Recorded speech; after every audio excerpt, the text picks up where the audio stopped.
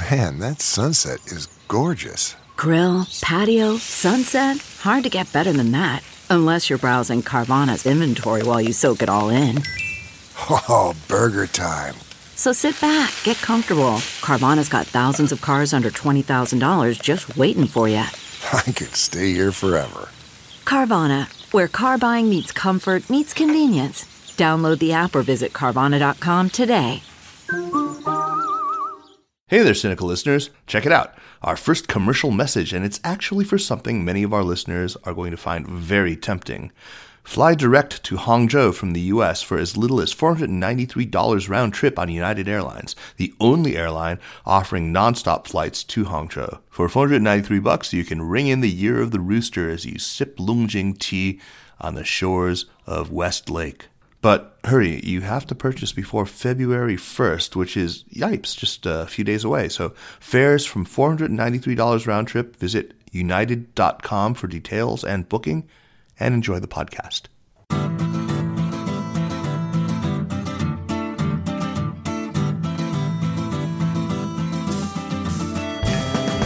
Welcome to the Cynical Podcast, a weekly discussion of current affairs in China, produced in partnership with SupChina. SupChina offers the best way to stay on top of the most important news from China in just a few minutes a day through a free email newsletter, a smartphone app, and at the website supchina.com. SupChina offers a feast of business, political, and cultural news about a nation that is reshaping the world. I'm Kaiser Kuo, and today co-host Jeremy Goldkorn and I bring you the second half of our conversation with Sidney Rittenberg. As the first American to join the Chinese Communist Party, Sidney got to know many of the luminaries of the Chinese Revolution during his years at Yan'an and beyond, and he spent a total of almost 16 years in solitary confinement in 2 long stretches. If you haven't heard the first half, we urge you to hit pause and go listen to that before giving this one a listen. But before you do that, a couple of announcements. First, Jeremy and I will be back in Beijing in February, and we'll have a couple of live events some of our Beijing-based listeners or anyone who happens to be in town will hopefully come join us for. First, we'll be doing a live podcast taping at The Bookworm with Jane Perlez, Pulitzer Prize-winning correspondent for the New York Times, and we'll be talking about China's foreign policy in this fast-changing time. That's going to be on Saturday, February 11th at 7:30. And tickets will be 100 RMB. They should be available at The Bookworm or on its website, beijingbookworm.com. We're also going to be doing a live podcast taping with one of our very favorite China reporters, Chris Buckley, who has never been on the show before, and he joined the New York Times a couple of years ago after a long and storied career with Reuters. He'll be chatting with us about Xi Jinping and the Chinese leadership, and that's going to be at the Yale Center on Tuesday evening, February 14th. What better way to celebrate Valentine's Day, huh? The event will be free, but seating is limited, and we'll need you to register, so just send us an email at Sinica@supchina.com with the subject heading Yale Center Event, and we'll make sure to send you back a ticket and save you a seat. We are incredibly excited about both of these events, and we look forward to seeing you. And now, part 2 of our conversation with Sidney Rittenberg, recorded in early December at Sidney's winter home in Scottsdale, Arizona. I want to talk a little bit about China and the United States as an American. I mean, we've all read now John Tomford's book, and I mean, I certainly would agree with you at least about the first half of the book that it's excellent, and he does talk about this. You in your own book have talked about how Americans were personally very, very popular, even though people constantly appended the word imperialist to the name. We talked to John, and we talked to him about this book, and it seems to me that he describes this pattern of unrealistically high expectations, which are, because we love each other, and then dashed hopes and disappointments, and then overreactions, and taking things all together too personally. And there is this basic love-hate relationship that goes on, and it seems to have really very much impacted your own life. Talk about how you were treated as an American and how your American identity entered into this whole equation that is the life of Sidney Rittenberg. Well, I don't think I suffered from being an American. I think what I did suffer from was forgetting that I was a foreigner and getting so deeply involved in internal Chinese political life and not realizing how dangerous it was. Right. There's an old Chinese saying about a sparrow who builds a nest in a curtain, in a theater curtain, doesn't know that the curtains are going to come down one day. Right. Two of my Chinese friends, after I got out of prison the second time, both had the same comment. You forgot you were a foreigner. It's happened to me too. Yeah. No, but I felt I got a kind of special love for being a foreigner. Like I was the pet American. You know, people call me, affectionately call me Yangui, the foreign devil. Because that can be used affectionately. Yeah. Yeah, it certainly can. Well, what about the Soviets? You describe how, despite the fact that prior to the Sino-Soviet split in 1960, the USSR, it was considered China's big brother.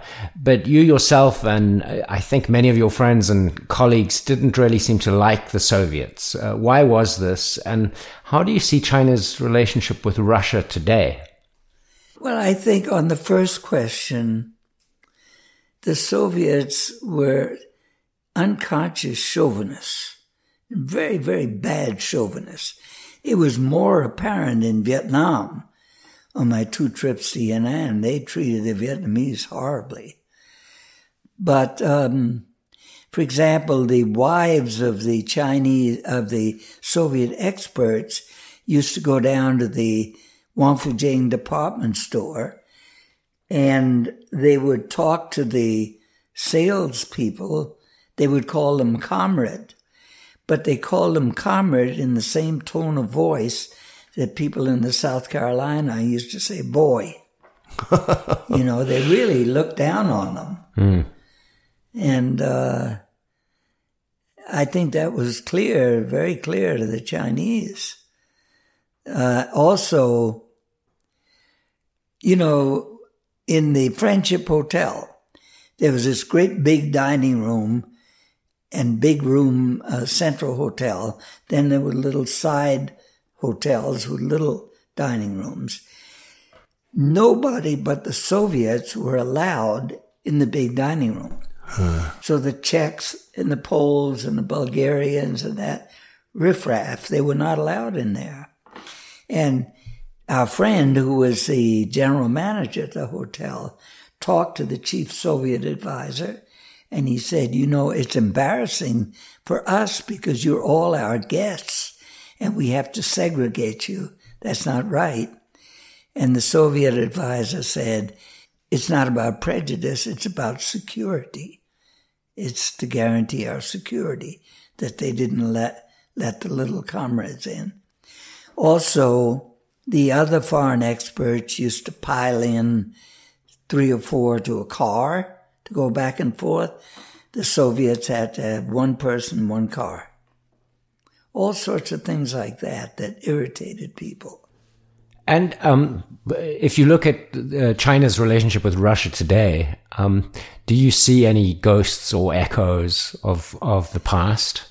Well, I think Russians and Chinese normally do not love each other. Americans and Chinese do, or Canadians and Chinese. The natural tendency is to want to make friends. And Joe and I commented on that at length once to us. But neither do Chinese and Brits. Naturally love each other. No, they don't. They don't. And Joe commented on that. No, I don't have the empirical evidence to back that up, but it certainly rings true to me. Yeah, it certainly rings true. Yeah. Sidney, can you tell us about the conditions in the prison where you were kept, especially the second confinement, the food, the interrogations, and so forth? And how did you stay sane? Flatterer. Relatively. It differed widely over different periods. When I first was locked up in 1968, up until 72, it was wild. And when you say wild, what do you mean? Well, the people who had been in charge of the prison were now locked up in the prison. And the place was being run by radical young people, lunatics, you could say, who were really mean to the prisoners, but obviously much less mean to me. They didn't curse me. They didn't push me around. You weren't physically tortured? No, mentally tortured in that they would, during the interrogation periods, they would try to keep you from sleeping. They would bang on the door to wake you up. I'm a good sleeper. I would just go back to sleep again. That's one step to maintaining sanity, is be a good sleeper. I think that's very, very important. And the interrogations were a kind of third degree. I mean, they would shout at you. Sometimes they would come up, gather around me, shaking their fists, but nobody ever touched me. And I was pretty sure they wouldn't, being an American citizen. And you were not allowed to deny that you were a spy. Of course, I did anyway, but they would shout at you. You weren't supposed to. It was funny because I could tell that they didn't really believe what they were throwing at me, the charges. Because once the chief interrogator, there were usually 9 people, the chief interrogator once said, "Do you have faith in the proletarian headquarters or not?" That being the name for Jiangqing, and the Cultural Revolution leading group was called the Proletarian Headquarters. "Do you have faith in the proletarian?" I'm a counter-revolutionary. They're asking me, do I have faith in the proletarian headquarters? So I said, absolutely.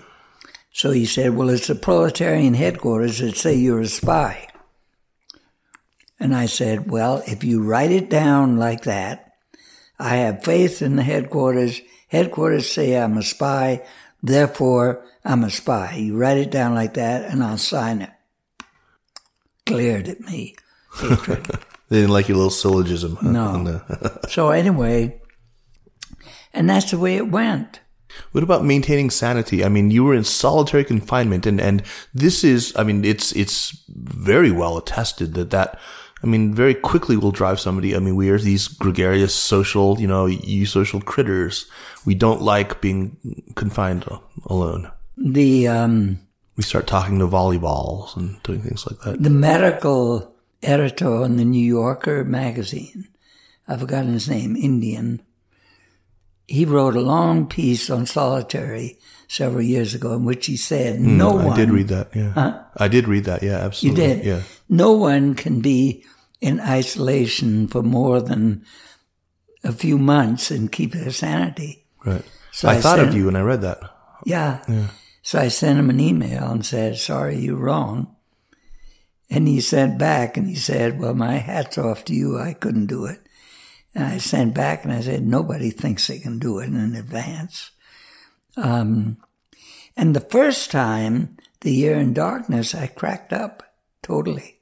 Just hysterical, But first of all, a basic position immediately upon being locked up, I made up my mind, you cannot let this ruin your life. It's horrible, but you can't let it ruin your life. You have only one life to lead. You can't let this ruin it. So what are you going to do? You learn how to deal with it. And you can learn, for example, after a couple of years, the second time, after a couple of years, suddenly one day I think, gosh, even if I ever get out of this place, which I didn't know, I can never be a normal human being again. I don't know how to talk to people. I don't know how to follow a connected conversation. Don't know how to handle myself in society. I'm never going to be normal. I'm only fit to be locked up alone. And I felt very down. And then it's like this little voice in the back of your head starts up and it says, wait a minute, when did you start feeling down? Was it when they first locked you up? No. It's when you told yourself this story, I can't be normal. So it's your own story that's got you down. It's not reality. And once you see that, poof, it's gone. Now you have a weapon that you can fight with. When you have mood swings, try to trace it back to where it started. And it's often not where you thought it started. And try to expose it, get rid of it, and you build up your strength. I think you had a superabundance of psychological stability to begin with. I mean, you had deep reserves of it. I mean, this is a coping mechanism not everyone would come up with. I think my hat is off to you too. I can't even travel by myself. I go crazy. I mean, I don't think I was that strong psychologically. You know, I had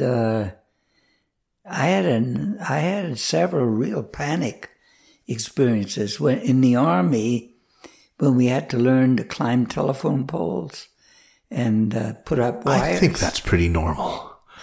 I would not chalk that up as evidence of psychological fragility. Okay, I mean, that's good old fear of heights, right? I mean, I'll tell you, after developing this program of managing my mind, trying to channel my emotions to rational thinking and purpose, not to let negative emotions tear me apart. After learning this stuff, certainly have a much happier and more stable life, both of us. You didn't have, some sort of spiritual backstop to this either. You weren't a particularly, devout or religious Jew, were you? No. I tried that, but it didn't work. Okay. Because I saw through it.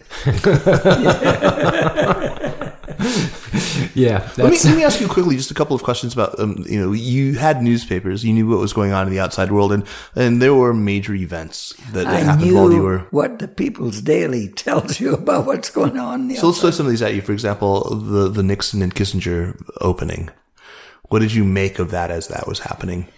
I saw a little note in the paper that Henry Kissinger had come to Beijing, and I was pulled out to the interrogation room after years of silence and asked, did I know Richard Nixon? No, I didn't. He's American. You're American. Well, I didn't know him. So what do you know about him? Well, I said something I probably wouldn't have said today. I said, there's one thing about Mr. Nixon that's very honest. And they said, what's that? And I said, he looks like a crook. They were not amused. But that's all and Watergate? They reported on Watergate, presumably. In the Chinese paper, there was like 2 lines.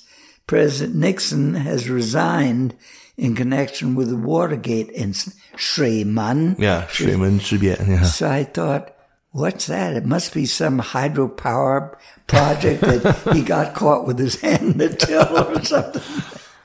What about Zhou Enlai's death and Mao himself, his death? Did you hear about those when you were inside? Yes, I did. I was devastated by Zhou's death.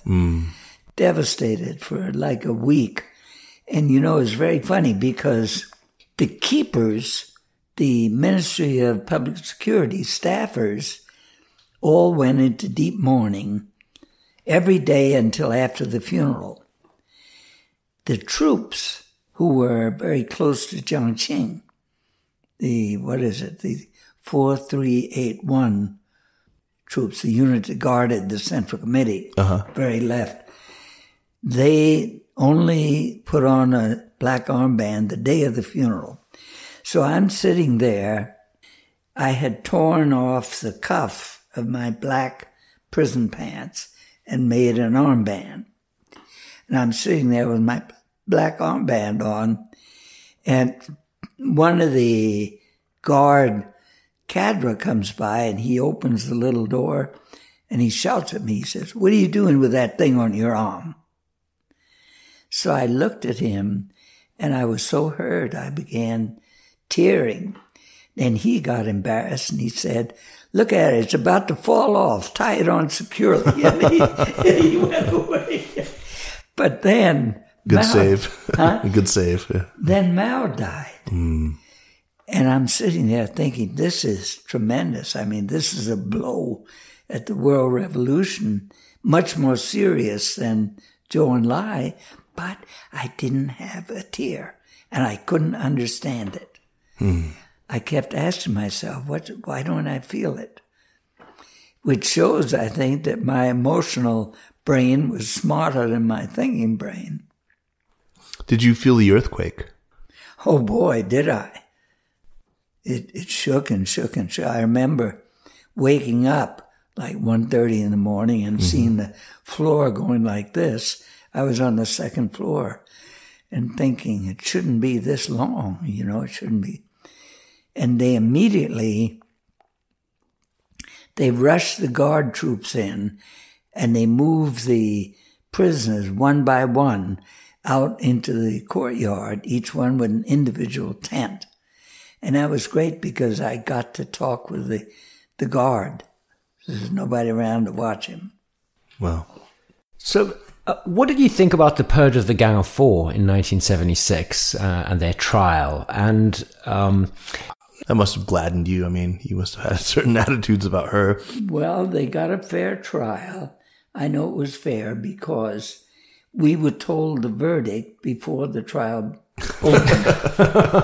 And the sure mark of a fair when we trial. got to New York, I was on the old McNeil-Lehrer report. Sure, yeah. And I told Jim Lehrer, asked me the question, what do I think the verdicts are going to be? And I'll tell you, and I did.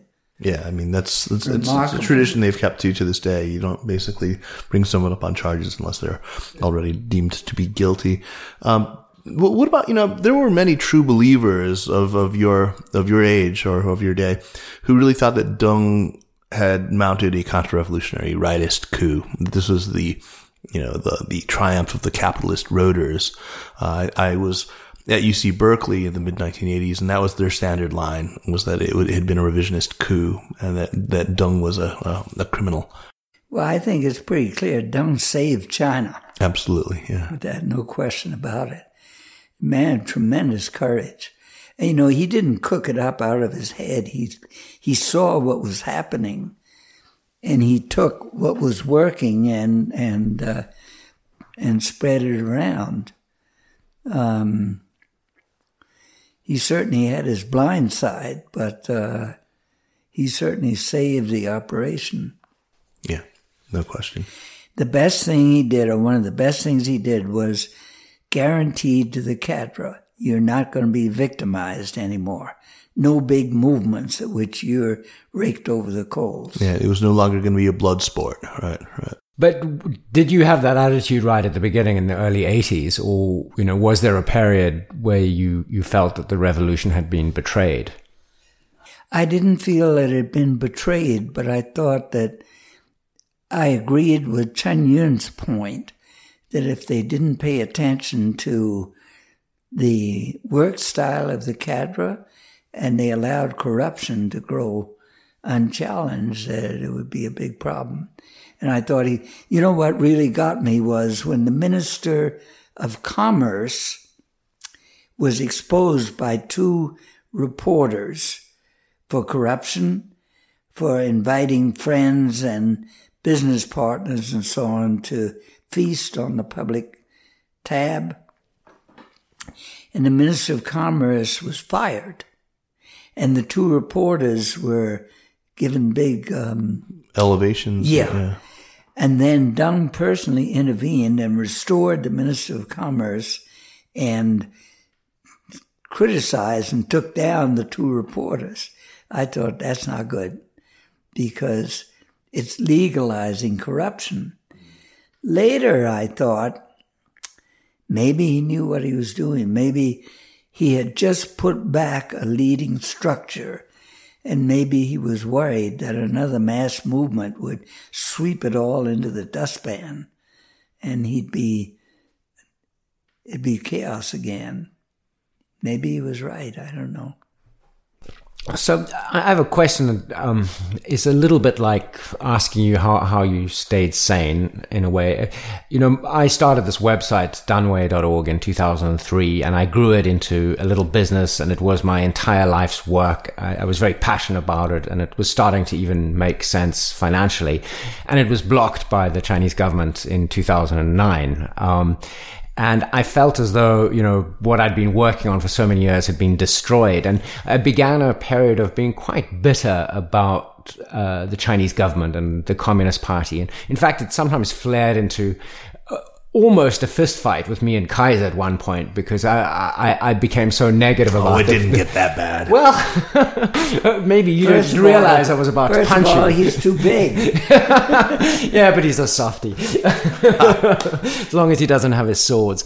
But, you know, it took me really until I moved to the United States last year and had a lot of distance with China and didn't sort of have to deal with it every day for a little while for me to relax about it and get rid of this bitterness. But of course, you know, what I suffered was so tiny and inconsequential compared with the trials that the Communist Party put you through. Yet you retain an extremely sunny and positive attitude towards, you know, the country of China, but also the Communist Party. I would just call it a fair and dispassionate attitude. A fair and, well, there we go. How have you managed to do that? Well, I think the principle involved is, my father used to say, never judge the truth by whether it's good for you or not. If it's so, it's so, whether it's good for you or bad for you. But it's a matter of training, really. You know, you get beat up, you develop scar tissue, and you learn to deal with it. There's certainly a lot to be upset about. I really don't know whether Xi Jinping is going to succeed or not. In the major economic reforms have been set aside for the time being, actually. Yes, they have. So is he going to be able to go by and stick with it and push them through, or just settle for what is or what? Who knows? It's very hard to tell.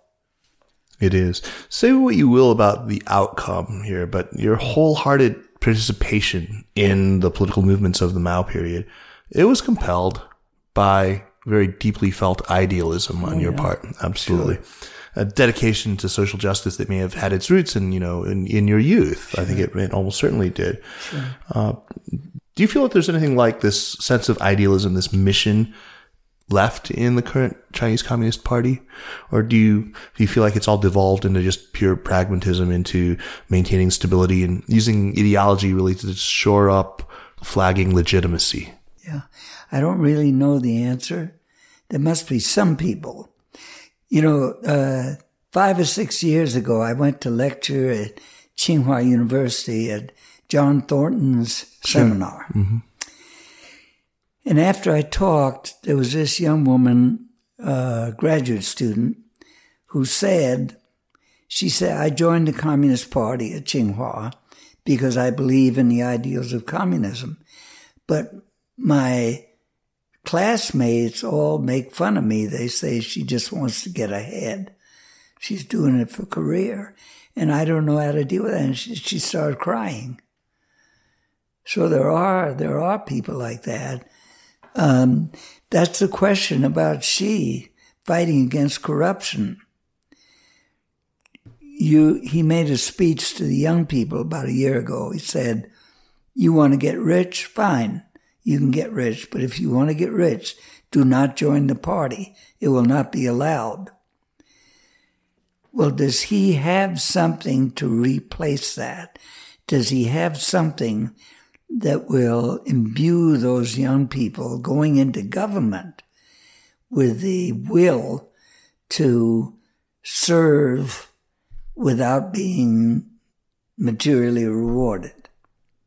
They see their classmates making hay, going into business, and they're plodding along working in the government. Is that going to work or not? I don't know. Do you have any insights into the current generation of leadership from your acquaintance with, well, in many cases, their parents, including Xi Jinping's father, Xi Zhongxun? Stuff that maybe isn't out there in news stories and published accounts of the current leadership that makes you think about them in a way that would be useful for us to understand what they're thinking? Well, I think Xi Jinping was great. Mm. And I hope that some of that rubbed off on his son. And, we had one encounter. 3 big American investors went into a joint venture to build a power plant in Fujian when Xi was governor of Fujian. And after they did that, everybody started putting power plants in Fujian. So the price of power went way down, and they were stuck with the original contract price.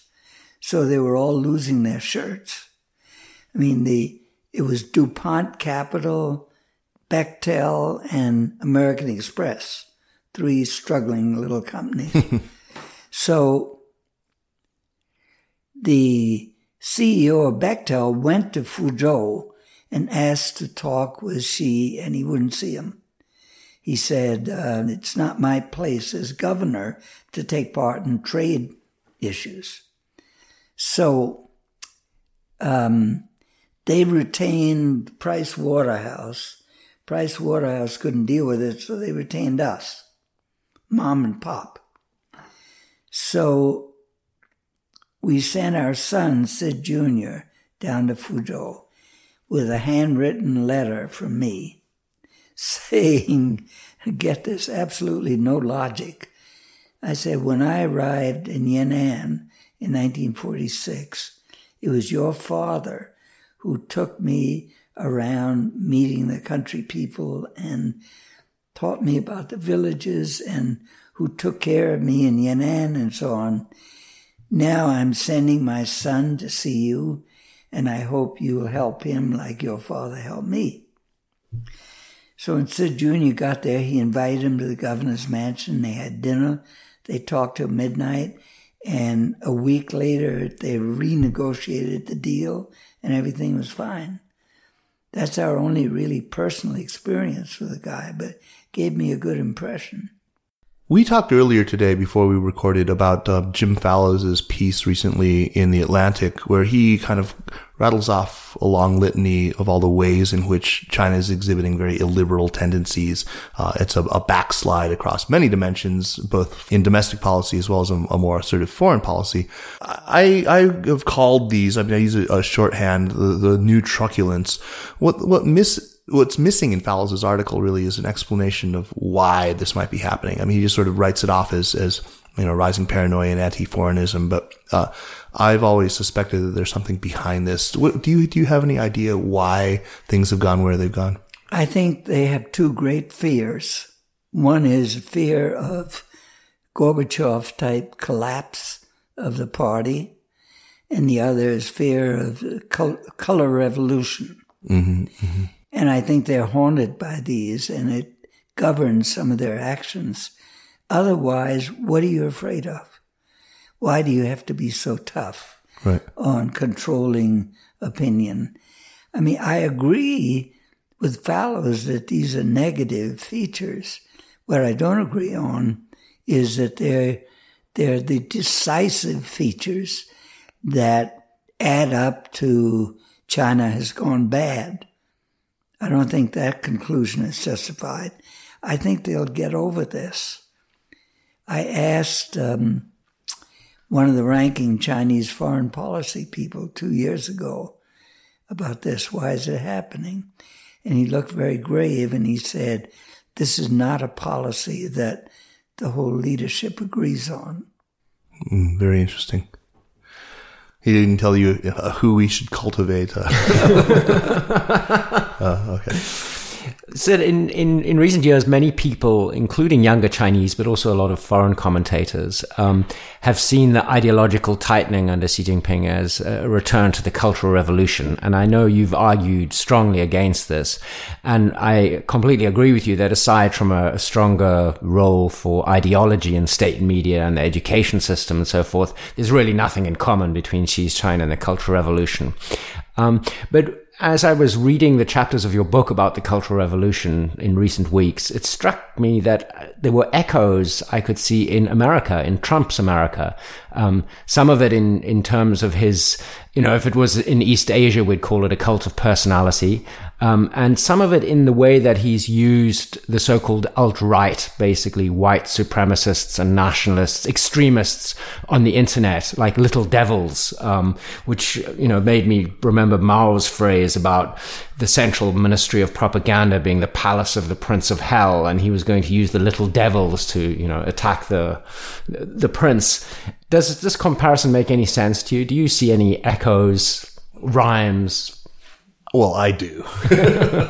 In Trump? In Trump and the way he has stirred up support. Sort of, the anti-intellectualism, just the sort of anti-expert sentiment that he's seeking to use. I think this is a very negative current in American politics, but there's no way it's going to win. When the public catches on, as they have not yet, I think, to what's going on, I think there'll be a terrific reaction. I think the people that are going to suffer under the Trump administration are mainly the ones that voted for him. Let us hope that is so. The white working class types and others, middle class, that believed in him, voted for him. They're going to learn that he's not their representative. He's only his own Trump representative. And there's a kind of paralysis right now. There's kind of a shock reaction among liberals, it seems to me, that how could this happen? What can we do? I think they'll have to figure out what to do. This guy is not going to take the country over. I don't believe that. I really hope that you're right. He's too exposed. He's too open. He's too arrogant. Sidney, the China watching community has been awash in speculation about how this incoming Trump administration is actually going to handle this most important bilateral relationship. And, we're involved every day in conversations about this. Do you have a take? What's your position on this? Well, I think what's going to happen, what's happening is that at first it's going to be very bumpy. At first the relationship is going to get tied in a big knot probably. But after that, this guy is essentially a speculating businessman. And when he sees he's missing up on good deals, he's going to start making deals. And no way the Chinese are going to make deals using Taiwan as a bargaining chip. That's right. So, they're being very indulgent now. They're saying he doesn't understand, he's not mature, and so on. So he's not going to like that either. No, he sure won't. Well, thank you so much. Our sincere thanks for taking the time to speak with us again, Sidney. Well, it's a sincere pleasure to talk with you guys. I hope that we'll actually have time again to have you on again. There's, a million other topics that we haven't even yet touched on. But anyway, as you know, at the end of our show, we like to do recommendations of books, articles, music, anything that might be of interest to our listenership. So while you're thinking of one, let me just give a quick plug. I want to remind our listeners that the Sinica podcast is powered by SupChina. Check out the app and subscribe to the newsletter on supchina.com. You can follow SupChina on Twitter at SupChina News and on Facebook at facebook.com/SupChina News. And if you like our podcast, by all means, leave us a positive review on the Apple App Store or on Google Play or wherever it is that you go to review apps. This really helps. It means an awful lot to us. On to recommendations. Jeremy, what do you have for us? I'd like to recommend a TV series on Amazon called... You watch TV now? Well, on the computer. Goliath. We don't have a TV, actually. Oh, I've heard that's good. Yeah, it's very good. It's the actor is Billy Bob Thornton, who plays an alcoholic lawyer taking on a massive corporation. A lot of fun. Yeah, I've heard that's a very good show. I'll have to check that out. Sydney, are you ready with one? Well, I'm glommed onto Breaking Bad. Oh, God, yes. Isn't it just the greatest show? And once you're done with that, you'll try Better Call Saul, which is the sort of spin-off series that has the lawyer Saul Goodman. Oh, yeah, there's another one on Better Call Saul. What a character. Oh, he's great. It's Oh, I didn't know that. And tremendous depth, too. I mean, it's in the same, style. The dialogue is every bit as clever. The stories are and then, you'll see some great little cameos from people from Breaking Bad. Fantastic. Gosh. Yeah. And Goliath is good, you're saying? Yeah. That's good. Yeah. Breaking Bad destroyed my sleep for a week. I binge watched the whole thing. Yeah. I'm going to kill the guy that recommended it. Yeah. We're in the golden age of American television right now. Yes. Do you have another one besides Breaking Bad? I mean, that's always a good record. Well, I was watching House of Cards, but really, it's not as good as Breaking Bad. No, it's not as well done. No. First season's very gripping. The second season just sort of falls off, and by the third, it's just... there's a lot of overacting, I think. Yeah. Kevin Spacey overacts. He does. And, I think we're all offended by his bad Southern accent. Really? Yeah. South Carolina yet. Right. Well, you can do the remake of it. Yeah. So my recommendation is the Pilot Vanishing Point fountain pen. I was a real fountain pen aficionado when I was a graduate student, and I started getting back into it again. I actually find that I write better when I'm writing by hand. I'm a little more economical. And the ink to go with it, also made by Pilot. It's called Iroshizuku.